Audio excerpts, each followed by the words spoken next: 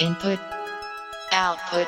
Hi, this is Input Output, and I'm your host, Mark Yarm. Today on the Input Output podcast, we've got stories about an apolitical CEO and a magic radio.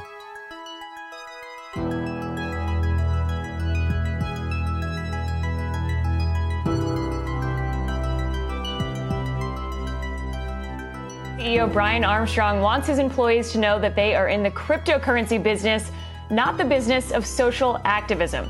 He made his views pretty clear in a blog post this week. Armstrong says Coinbase, quote, won't debate causes or political candidates internally and will not engage in things unrelated to their core mission. Brian Armstrong, CEO of the cryptocurrency company Coinbase, recently outlined the startup's decision to remain, quote, laser focused on achieving its mission, unquote, by avoiding any and all sociopolitical conversations. Armstrong subsequently released an in-house email outlining a voluntary severance package to any workers uncomfortable with this policy. Here are InputMag.com editor Ryan Houlihan and editor-in-chief Joshua Topolsky discussing the news.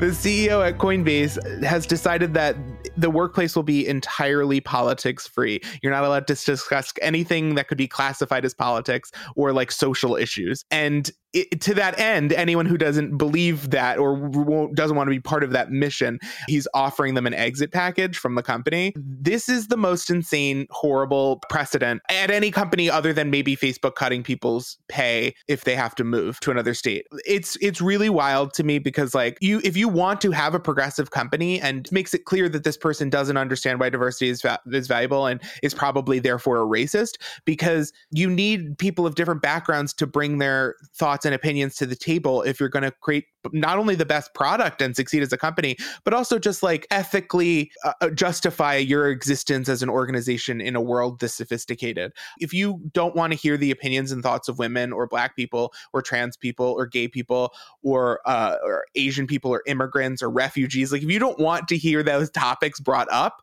you're going to create things that harm those people just by sheer chance, even at the barest minimum. Yeah. And yet you're also saying how racist you are. And to me, it's such a bad precedent to set for other companies to be we'll make it quote unquote politics free, because choosing not to discuss politics is also a political choice. You're making a choice. Right. I mean, this was a kind of, listen, this story is buried now by all of this Trump news, but this guy's basically saying we want to focus hardcore on, our mission, and we want to be laser focused on what? Upending the financial system. It's that sounds like an awesome idea. The kind of people that be really great assets to upending the financial system as it currently exists, people who are passionate about things that are more than just Bitcoin. But also people who understand what it means to the decisions about a financial system, how it will impact people. Right. That's right. And I would say when you, right, exactly that's what I was going to say is when you think about people who are incentivized to upend the financial systems of the world, there are going to be people who have strong political and social beliefs about those systems. And the problem, and one of the main problems with the current financial system as it exists and the system of currency, is that it was created by people who wanted to hoard power, a very certain specific type of people that you see currently hoarding that power,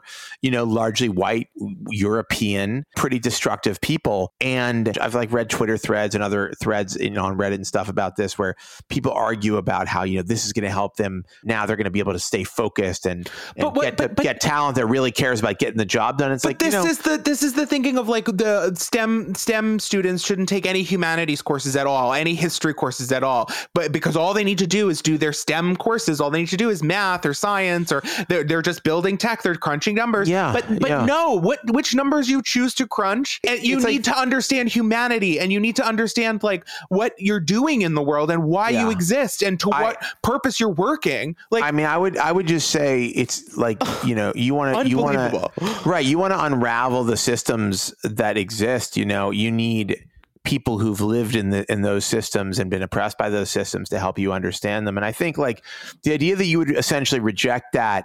I think about a company like Netflix, and I'm not trying to give them any awards or anything, but you don't hear Reed Hastings go out, or Jeff Bezos. And again, I'm not going out and saying it, but these are people who are not like, we don't want political opinion at our companies. Like, I don't even think it comes up in thought. I think there's something very political about the thought itself, something very like somewhat disturbing that you say, well, I don't want to hear the other viewpoints, or I don't want you to rabble rouse at the business. You know, it's like you should sort of want like an inverse all lives matter. You know what I mean? Yeah, you should want. We can't say anything specific. We're not going to say anything that means anything. You should want to be challenged. I honestly think, I'll say this, if you're a CEO of a company and you want subservience from people and you want people to never raise their voice or speak their mind, you are a limited person. You have limitations as a CEO. And in the end, you will be a worse leader for it, you know? And I say this having been in a lot of rooms with CEOs and been a CEO myself.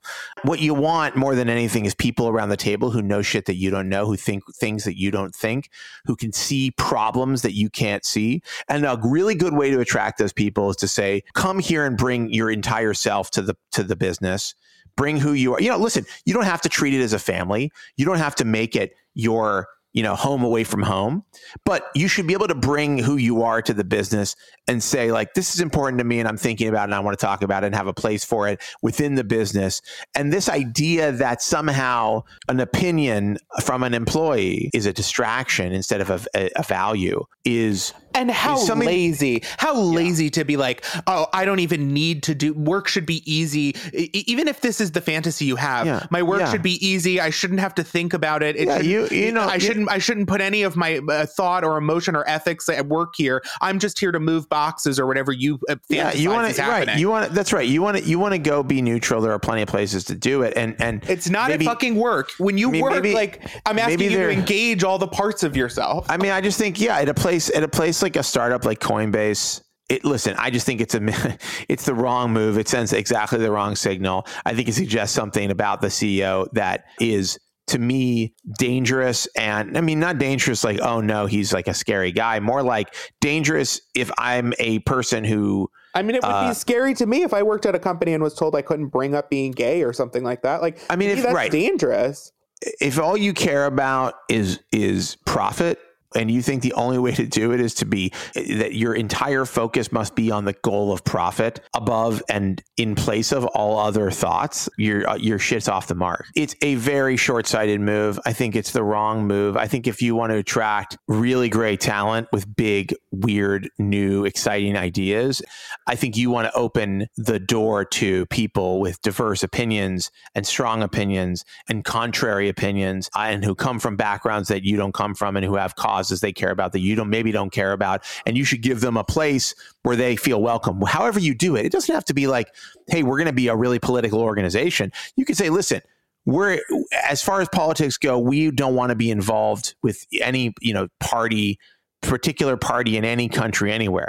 But if you have strong feelings, we want to give you the space and opportunity to bring those feelings to your coworkers and to the business, and to lobby us if you feel like we need to be active in some way that we're not. You could be like, we're not going to get deeply involved in politics, but not extinguish the idea that politics and social justice and other really passionate, other topics that people are really passionate about would be like, you could say it would at least be welcome. This guy's like, we don't want any of that stuff. More than anything, it just suggests that he's a short-sighted person who hates to be challenged, and that to me that's bad material for a CEO. And we'll see what the future holds for Coinbase and for blockchain currency businesses in general. But I don't think this helps their case personally.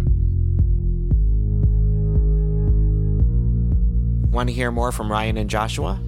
Then stay tuned for today's second story.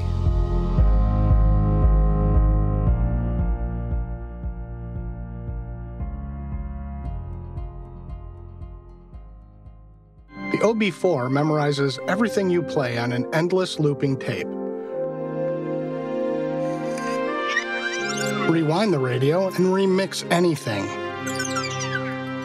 Swedish tech company Teenage Engineering has released the OB4, a quote-unquote magic radio capable of rewinding and remixing live radio thanks to a continuous recording function. It's like a DVR for the radio, except much more beautiful. Here are InputMag.com editor Ryan Houlihan and editor-in-chief Joshua Topolsky discussing the device.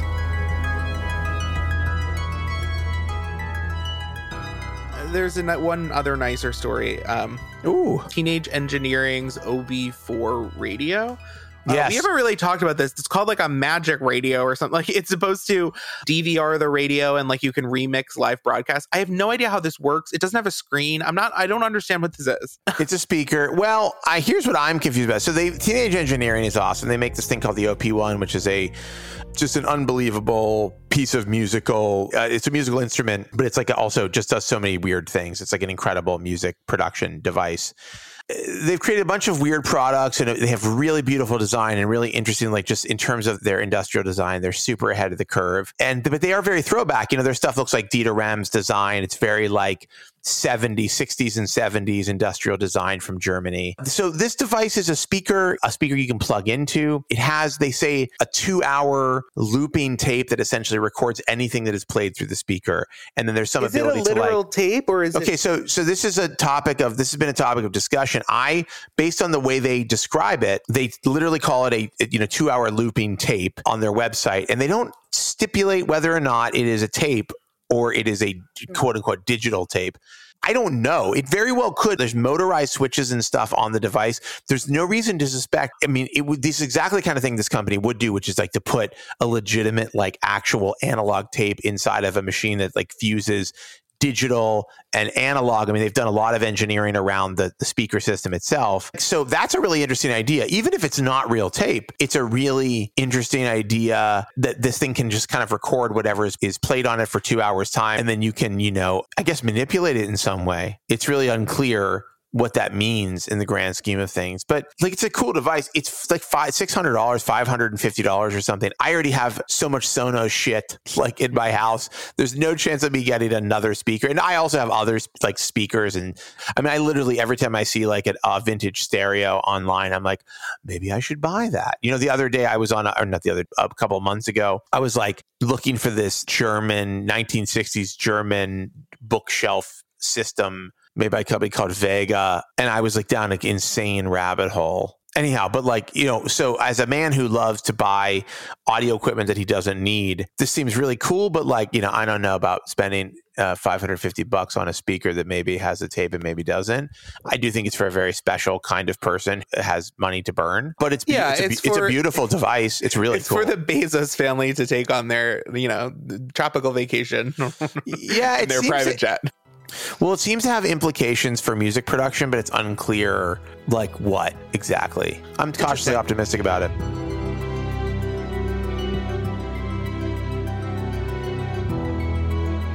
You can follow Ryan on Twitter at Ryan Houlihan and Joshua at Joshua Topolsky. I am at Mark Yarm. For more news from the world of technology and culture, visit inputmag.com. You can click on the links in the show notes for the stories we discussed today. New episodes of Input Output are released 3 times a week. If you enjoyed what you heard, please give us a rating and review on iTunes. You can find Input Output on your smart speaker or whichever podcast app you use. Thanks for listening.